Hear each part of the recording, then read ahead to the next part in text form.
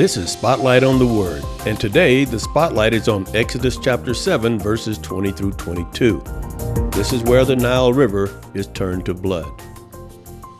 So Moses and Aaron did even as the Lord had commanded, and he lifted up the staff and struck the water that was in the Nile in the sight of Pharaoh and in the sight of his servants. And all the water that was in the Nile was turned to blood.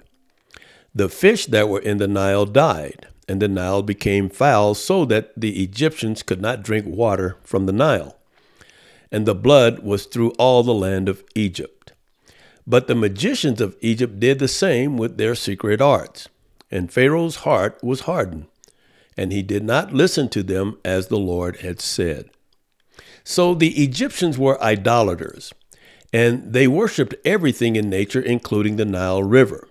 They idolized that river because their land greatly benefited from it, so much so that they worshipped it. Now, like many people today, the Egyptians idolized the creature instead of the creator. When that happens, it sets up a competition between God and the creature. And so what does God do? Well, he either removes it or he makes it so that we become disillusioned with it. How did God deal with the river the Egyptians worshipped? First of all, it must be noted that it was the Egyptians who first colored red the Nile River with the blood of Hebrew babies.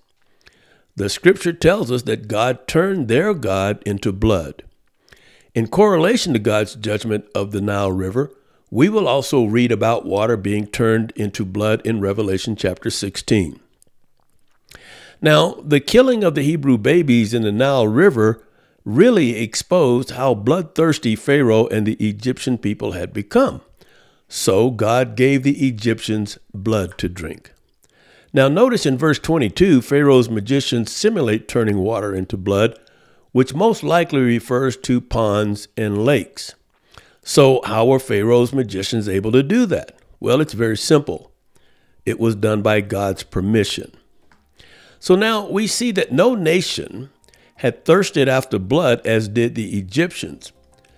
But the time did come when they had their fill of drinking it.